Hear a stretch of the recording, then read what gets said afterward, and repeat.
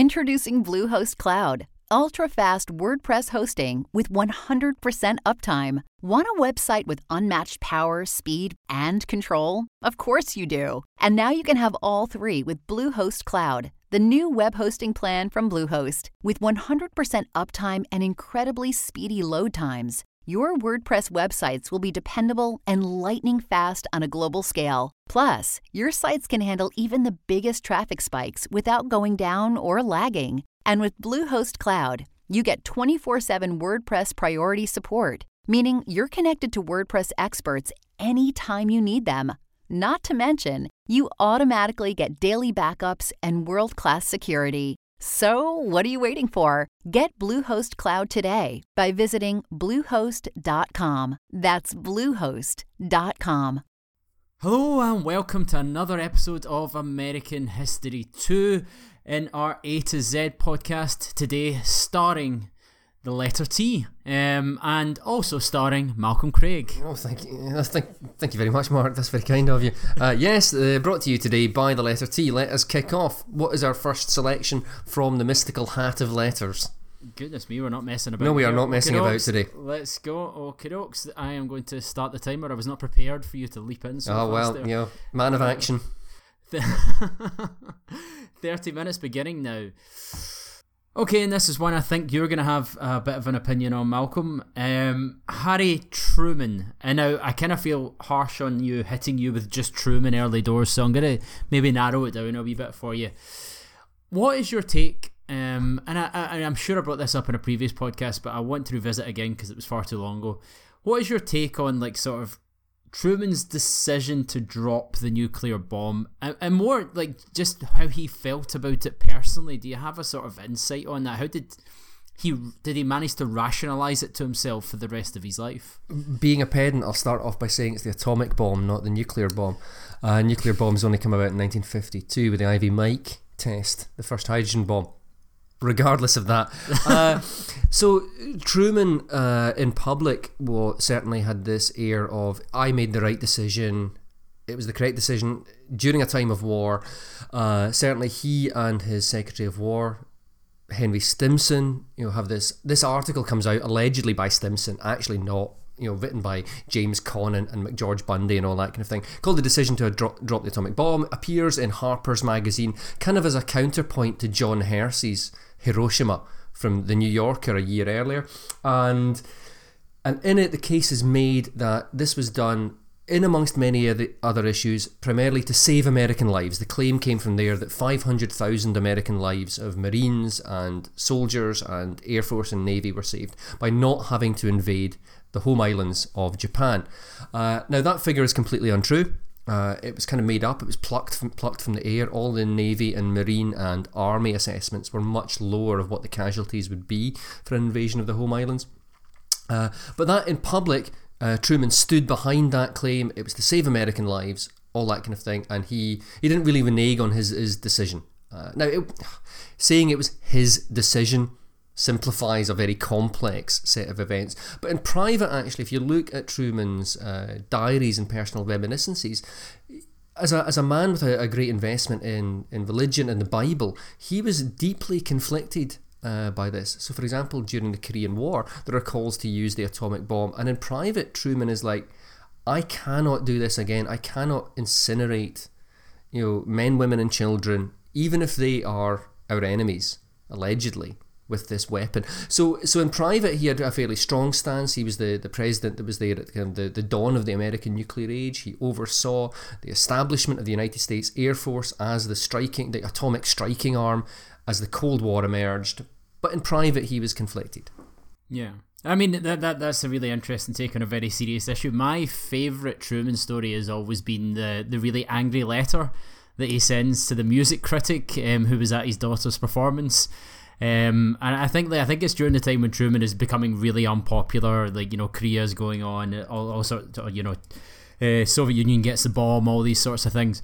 And there's some critic goes and watches his daughter perform and says that she was basically a crap singer. If I remember, he also creepily says she is extremely attractive, but not a very good singer. And Truman just like unloads on him with these really mad sort of insults. And my favourite of which is he calls him an 8 ulcer man with a 4 ulcer pay. I'm sure that was a biting insult in Independence, Missouri back in the day. That is a zinger. That is an absolute zinger. But it's true, and she wasn't a very good singer. But Truman, the one thing you didn't do was insult Truman's family. I mean, Truman was a family man. Family and the Bible and all these things were really, really important to Harry Truman. I mean, the one thing that Truman is sometimes, it was portrayed at the time, and still I think some people have this opinion of him that he's a bit of an ill-educated hick from Missouri and all that kind of thing. And Truman was far from... He didn't have a huge amount of formal education, but he read and read and read. I mean, he was self-educated. For example, kind of like generals and everything were always incredibly impressed by his command of the details of maps and strategies and all of these kind of things, how he could read maps and interpret maps and knew where things were and knew the history of the places where at the end of World War II, for example, conflict is taking place. So not a formally educated man, but self-educated and very knowledgeable, and could quote huge sections of the Bible off by heart, which is not an easy thing to do. I certainly can't do it. But anyway, I feel like we've boxed off Truman, so shall we move on to the next? Okay, we're going to pick from the mystical and rather shabby hat of things. Let's go for the 21st Amendment. The repeal of prohibition, basically otherwise known as the easiest win for FDR ever coming in. He could have came in as president, just repealed the 21st Amendment, left office and been declared the greatest president of all time. So prohibition, that was the 20th Amendment. No, prohibition was the 18th Amendment. 18th Amendment, which was then followed by women's suffrage, which is the 19th. Yeah. Yeah, I always get... Oh no, the 20th is moving the start of the presidential term to January, isn't it? Exactly. Is it? One of the most significant amendments in history, which was basically brought in because everybody was like, wait a minute, we voted Herbert Hoover out of office in November and we have to wait until March until we get a I always get, other than the 19th Amendment, I always get kind of like slightly mixed up about which is which in these kind of later amendments to the Constitution. Yeah, they loved amending the Constitution, like sort of back in the progressive era type thing. They don't really do it anymore because they would never get enough votes to do it. So but yeah, so I mean the 21st Amendment is obviously prohibition's repeal. And I think one of the sort of funny things that comes out of it is that it's actually said that it becomes harder to get a drink in New York after prohibition is repealed, because there were just so many illegal bars that obviously would have no restrictions on when you could go to them and when they would sell alcohol, that you literally had no restrictions as to when you could go and drink. Whereas after prohibition, licensing hours came into play, so you actually had to abide by more strict times of when you could consume alcohol. But yeah, I think there's so many great pictures of like people celebrating with drinks and I think one of the best ones is Al Smith. And it was the Democratic presidential candidate in 1928, the first Catholic to ever have a major party nomination, and who had been gubbed by Herbert Hoover in 1928. And one of his issues had good Scottish term there, gubbed. Yeah, yes. For our non-Scottish listeners, given a right good thrashing, I think is the term.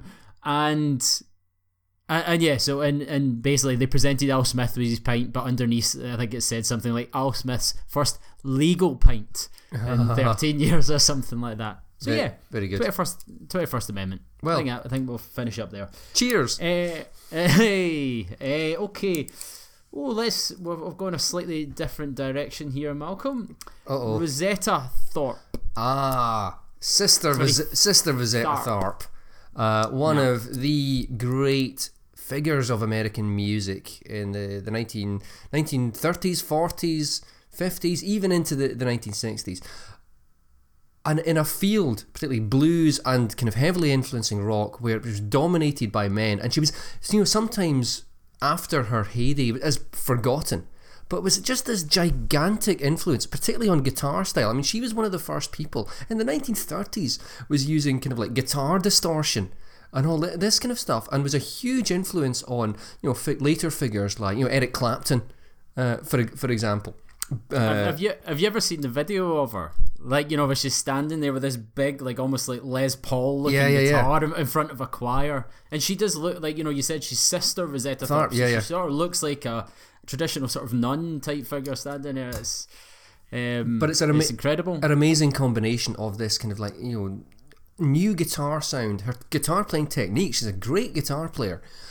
A combination of blues and then gospel, and then kind of like moving into kind of like the era of kind of rock and roll and everything. Just such a hugely influential, a figure who should be remembered more alongside the American musicians that come out of the 20s and 30s. Like Robert Johnson is always cited as the kind of the creator of the Delta blues and all this kind of stuff. But Sister Rosetta Tharpe should be right up there at the very top with all of them as one of the people who invented rock music. Yeah, I mean, she's one of the people that invents rock music. Yeah, I mean, I'd recommend listeners to check out the video of her doing Down by the Riverside. It's quite a sight to behold. Yeah. Amazing performer. So yes, I'm glad she came up out of the hat. That's brilliant. Mm-hmm. Excellent. Okay, next up, what comes out of the hat? Oh, here's one. Ha ha ha. Maybe we can have some personal reminiscences here, Mark. T is for Tupperware. How did I know that was where you were going? So, I mean, do we tell the full story behind Tupperware? Yeah, I mean, I think we will. So, okay. We're 2012. We're both in the middle of big research trips, and lo and behold, we both are going to the Gerald R. Ford Library in the Ann Arbor. Lovely city of Ann Arbor, Michigan. Yeah, absolutely gorgeous. And so, obviously, we decide to share a place while we're there to cut costs. And I think it's fair to say we consumed a decent amount of alcohol on this trip. A drink was taken. You're nodding. Yes, a drink was taken, but we decided one night that we were going to not drink. I think that was going to be the policy. I can't remember how we arrived at that decision. I think our livers felt tired. Yes. And so obviously we decided to take a break from drinking beer, but for some reason we ended up getting Bacardi, I want to say. You bought a bottle of Bacardi, yeah. Yeah. And so we piled through not an entire bottle of Bacardi, but a good chunk of it, and watched the documentary Tupperware, which is what was admittedly hazy recollections, an incredible documentary on the American Experience series that PBS did. They were brilliant, and I'd urge people to seek out there. And it was all about how in the 1950s, how women sort of made themselves into businesswomen by going out and selling Tupperware. Yep. And it was just this cultural history that showed the development of it. And any time it ever comes up now, it takes me back to the times we shared in Ann Arbor. Yep. I mean, it was amazing. Kind of like invented by this guy Earl Tupper. I didn't know up until that time that it was actually named for the guy that invented it. But I mean, the documentary, as I recall, really focused on Brownie Wise, who was she was the woman that really started the kind of the getting kind of like Tupperware parties really going. And this direct marketing, face-to-face selling strategy going. It was a hugely influential figure in American business at the time. But yeah, I remember being quite drunk, but also being genuinely fascinated by this social and cultural history of Tupperware, something I had never thought about before. Yeah, and so there you go. Historians, always cool, in case you were wondering. And it's that kind of thing. That every historian who teaches in the university should know. You are not the cool professor. No, you are not, and never will be. Cool. Right, let's move on then. What's up next? Okay, this sort of ties in a wee bit to the discussion of Truman earlier. 3 Mile Island. Oh, the 3 Mile Island incident in Pennsylvania. May 1979, March 1979. Yeah, March 1979, as I recall, where there was a serious incident at the 3 Mile Island nuclear plant. It initially started off due to a stuck valve and the coolant draining out of the system. And this had a massive effect on anti-nuclear energy activism in the United States.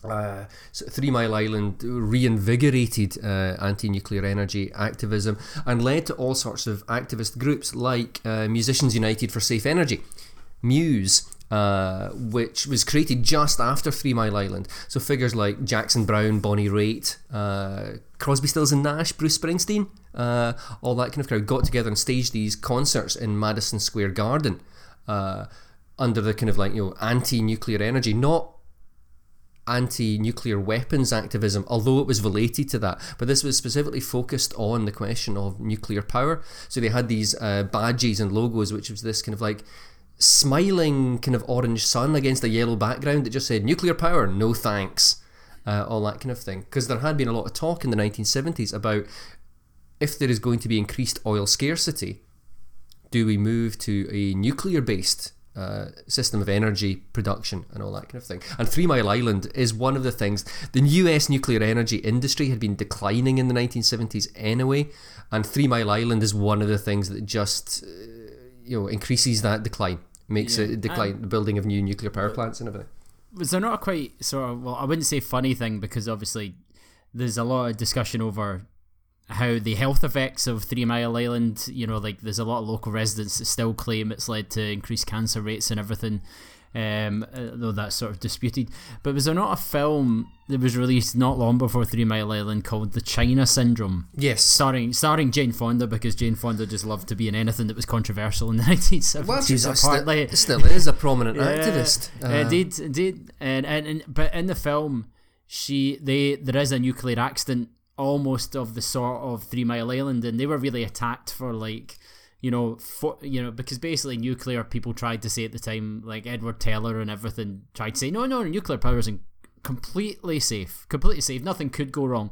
And in the film they showed something going wrong. Yes. And then they got a backlash to it, and then 3 Mile Island happens like literally a couple of months later or something like that. Yeah, I mean there's a number of films at this time that kind of like are not looking at nuclear war but looking at the nuclear industry. So you get, the China Syndrome as part of that. Silkwood, starring Meryl Streep. So there is a kind of an emphasis on this kind of thing. And I mean, the nuclear industry is worried.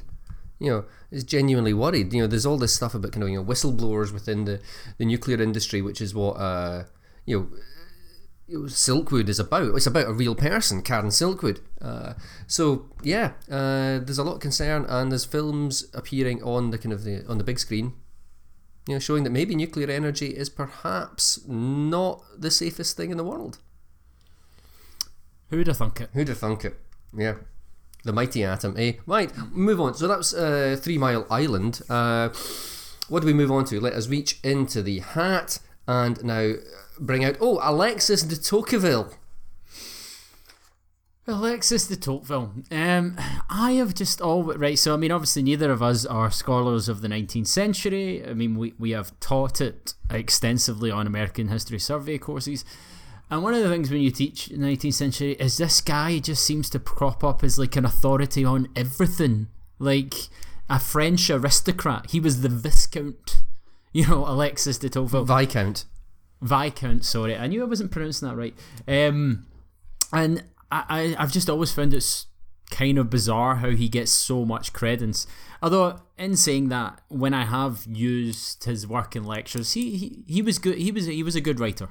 I'll give him that. Well, I mean, yeah, a good observer. I mean, he has this great quote that I love to use about. I think he talks about crossing from Ohio into Kentucky, and you sort of crossing from the east bank of the Ohio side over to the west, and Kentucky from a free state into a slave state, and just how on the sort of Ohio side everything is activity, it's a hub, it's industry, it's human beings trying to make the best of themselves.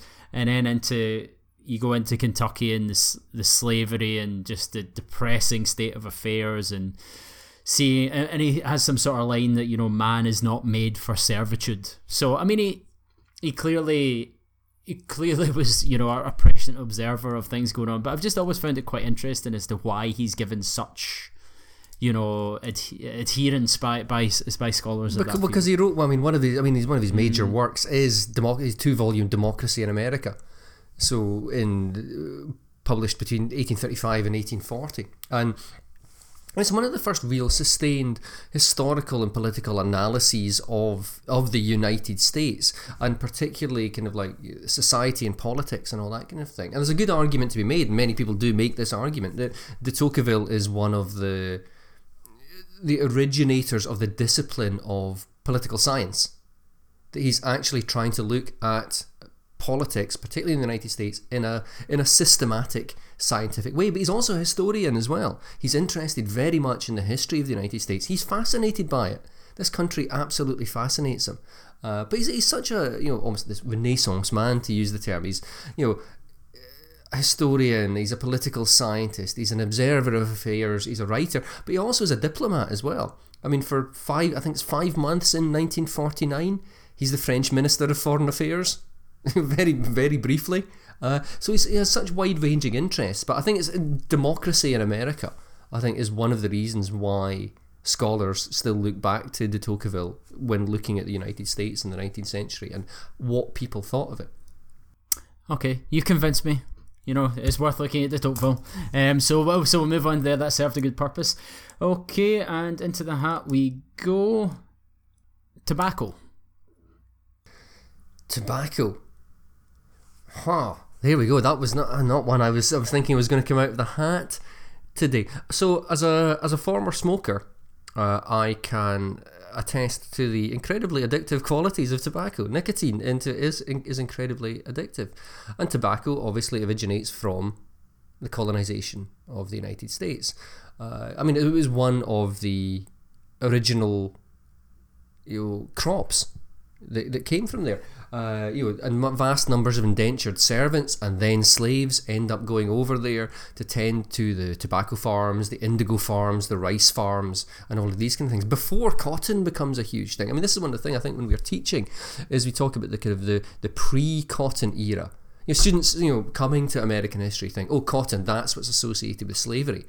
But prior to that, you have tobacco, you have rice, you have indigo as the major things. But the power of the tobacco lobby. So switching into the 20th and 21st centuries, the power of the tobacco lobby in the 20th century. You see all these adverts from the 1950s, like 8 out of 10 doctors smoke Chesterfields. They will clear your T-zone and all these kind of things. The ridiculous claims that were made for tobacco. And we now know exactly how damaging smoking is, but mid 20th century or early 20th century, even into the late 20th century, these 8 out of 10 doctors smoke Chesterfields. Right, fair enough. That shows that doctors are just as susceptible to this nonsense as the rest of us. Yeah, I know. It's the adverts I've always found fascinating from like the early to the mid 20th century. Just like the promotion and getting doctors on board, and it's and it's amazing change now. I think the proportion of Americans that now smoke, I think the last I looked, it's down to 14%. I think it is, which, I'm not sure what it was back in the 50s, but I'm sure it was a hell of a lot higher than 14%. And I think there's a new book that's came out of it that is on my reading list that I want to read, Sarah Milov's book on tobacco, political history. Yes. So that's on my reading list, because I find it fascinating that I think tobacco is an issue in terms of getting the government to do anything about it. Probably was not maybe quite as was viewed as hard to do as maybe like guns is just now, but it wouldn't have been far off because it was such a huge lobby. So many million people were like, well, you can't take away my cigarettes and stuff like that. So for people who want to see gun reform in the United States, there might, that like looking at how politics around tobacco have changed might well be, a point of hope. Yeah, I was just to say it's called The Cigarette, A Political History. By Sarah Milov. Yeah, not tobacco, but yeah, that's a book that's on my reading list. The cover of it is brilliant. It's done in the style of the classical Marlboro packet. Yeah, that's definitely on my reading list. Absolutely want it. It sounds like a fascinating study. Mm-hmm. Yeah, but how much time do we have left? We have 7 minutes and 23 seconds. Use them wisely. Good God, right. So we've gone through tobacco. What comes out of the hat now? Thanksgiving. Okay, so I don't want to go into some. This is going to be a quick one. I don't want to go into some great historical perspective on Thanksgiving. I will just say it's a good time to have American friends. Like, I'd never had a Thanksgiving feast until I was a PhD student at the University of Edinburgh, where we were surrounded by Americans, many friends who were Americans, and at Thanksgiving they would put on a feast and it would be incredible. So that is all I'm going to say. I know that feeling. My good friend from Georgia, Brian Marshall, who studied. Hello, Brian, if you're listening. Who studied in Edinburgh. Very, very talented individual, and he hosted the first Thanksgiving dinner I was at in Edinburgh, and the sheer quantity of food and the spread and all these things I'd never had before, it was like amazing. But I mean, Thanksgiving, as far as I'm aware, gets formalised as an occasion by Abraham Lincoln in 1863 in the midst of the Civil War. I didn't know that. So it's not. It takes place, but there's no kind of this is an official thing. I think it's Lincoln that formalises it. Interesting. Thomas Jefferson did not celebrate Thanksgiving. There we go. Yes, Thanksgiving. Okay, next out of the hat. Let's use our time wisely.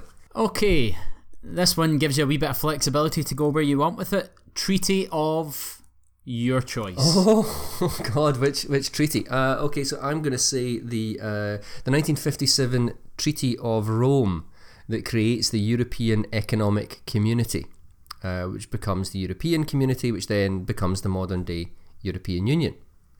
Okay, so this is American History Podcast. Now let's see how you're relating this. So, in the mid-1950s, Britain stands outside of, he'll be shocked to learn, Britain stands outside of the emerging European integration, the European coal and steel community, all of these kind of things. But there are talks in Europe over greater economic integration at this point in time. And this leads up to the 1957 Treaty of Rome, which creates the EEC. But in about 1955, the British government, the Churchill government, is kind of like, which leads into the Eden administration as well, are sitting there going, hang on a minute, we've been kind of like this benevolent, okay, we're going to do nothing. We're going to quietly maybe support bits of this. And then they suddenly realise, oh, we don't actually want this. So start actually trying to sabotage these moves towards greater European integration. Now, what stops them doing that is the Eisenhower administration, and this is where we turn to American history. The Eisenhower administration comes in and says, absolutely not. You are going to stop this right now. Because we see great value in greater European integration, not just from the economic point of view, but as demonstrating the increased cohesiveness of this flexible term, the West, in the face of the Cold War, in the face of the Soviet and Eastern European threat, the integration of Germany in particular, with increasing tightness into European systems to prevent another war started by Germany, which was still a fear at this point. So the United States says to the British government, absolutely not, you're going to stop this right now because we support the creation of a more integrated Europe, which leads to the 1957 Treaty of Rome. Oh, so there you go. A sort of sign that Imperial Britain was gone and could now be bullied about by the Americans, as would be seen with the Suez Crisis. I just want to give a quick shout out to the Treaty of Versailles for two reasons. One, Woodrow Wilson arrives, everyone thinks he's a hero. By the time he's left, everyone thinks he's a prat. Yes. And, and therefore has a good read on him. And also, I've always wondered about all these Versailles treaties, because there is a lot of treaties that happen in Versailles. When I was being taught early modern European history, and Louis XIV, I believe it is, that creates Versailles, gets it built for himself, I think he didn't build it with toilets. Like, because they didn't care about the staff having to pee or anything like that. So I've always wondered, have they since installed toilets at Versailles, or were there like porta cabins outside? I don't remember. I was last at Versailles, I think I was 10 years old. I can't remember. But yeah. But the treaty, there you go. The fascinating thing about the Treaty of Versailles, just a small concluding comment, is the way that representatives of the colonised world attempt to try and get in touch with Wilson and get him to do something about imperialism and colonialism. So figures like Nguyen Ai Quoc, who becomes Ho Chi Minh when he changes his name for the umpteenth time, are trying to petition Wilson, who's a massive racist, let's face it, we all know this, who doesn't really care about the colonised world, and they're trying to say, what about us, all this freedom and self-determination and everything, and they get absolutely nowhere. So it's one of the interesting features of Versailles is the attempts by the colonised peoples to gain independence and freedom, and getting absolutely nowhere because they just don't care. Yep. Okay, is it my choice now? It is indeed. Okay, Tulsa. Okay, well, I mean, I think you can only really talk about Tulsa. That springs to mind is the 1921 massacre that happens there, where I think it's over 300 there's over 300 people are killed. Yeah. I don't think they're all African American. But I think the vast majority are African American. Yeah, and it basically starts where, because African Americans had actually built themselves a sort of prosperous neighborhood. They had sort of taken segregation literally and gone, okay, so you want to be separate but equal? Well, cool. We'll build our own shops, our own banks, our own things. It becomes known as sort of a Black Wall Street in the area of Greenwood. And then there is an incident involving a black man and a white woman, where they're in an elevator together. The white woman accuses the black man of trying to rape her, I believe. But then there isn't a pressing of charges, which riles up the white folks. Then there's a scuffle at one point between a white man with a gun, and then a black man who manages to turn the gun on the white man and kill him, and that lets loose the Tulsa massacre. At which point, as we've discussed in another podcast, you end up with planes literally dropping bombs on the black area of Tulsa. And that's one of the amazing things. Their desire to kill is so much that they get aircraft and drop explosives on the African American early days of aircraft. I know. I mean, it's insane. It's like just and it's something you hear these. We talked about before about the concept of in the last episode on Lyndon Johnson about the concept of a race riot. And this, sometimes Tulsa has talked about race. It wasn't. It was a violent massacre of African Americans. Yeah. So yeah, absolutely. Yeah, if you're going to mention Tulsa, 1921. Yeah. So we have time for one last one out the hat here. So, okay, I'm glad that you got this, because I have no idea where I was going to go with this. Targ and Puthoff. Oh, right. I'm surprised this came out, actually. So Russell Targ and his partner in wait, before you go, you do know that every single thing we have in here has an equal chance of coming out. Yeah, I know. Like, I'm aware of of probability, yes, but you just think, this might not come up. So Russell Targ and Harold Puthoff were a couple of scientists, physicists primarily, but they became interested in parapsychology and joined what was called the Stanford Research Institute in the early 1970s. Now, Puthoff is one of the people who coined the term, he really coined the term remote viewing. So we can essentially use psychics to see into other places in the world thousands of miles away.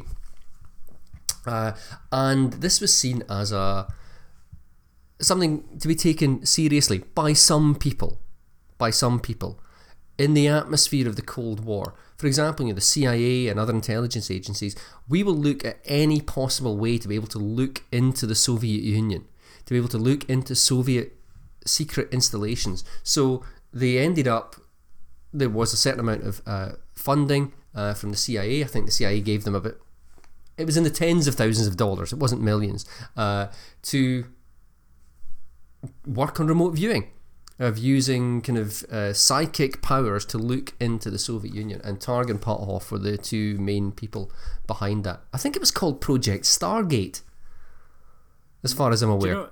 Do you know that that's worked really well, that's the last one out the hat, because it sort of feels like, at the end of every newscast, there's like a little bizarre story, so that you don't go away thinking about the horrible stuff that happened in the headlines. Can I just add, there's a brilliant thing I found in the Carter Library in Atlanta, and it was a daily report from National Security Advisor Zbigniew Brzezinski to Jimmy Carter, and one of the items on it was a bit about remote viewing, about this remote viewing project with Targ and Puthoff. And Brzezinski was slightly dismissive, but said, look, let's not ignore this entirely. And thinking, but this is about psychic powers and all that kind of thing. And Jimmy Carter just has got a little note at the side of it, like saying, I thought this was arriving tomorrow. Which I was like, Who knew Yeah, he's Carter a was man of wit. Brilliant. So anyway, yeah, that's Targan Pothoff and remote viewing. Some of these crazy ideas that came out during the Cold War. Yeah, and that is also the letter T. We hope you enjoyed. See you again in brilliant. a couple Goodbye. weeks. Bye bye.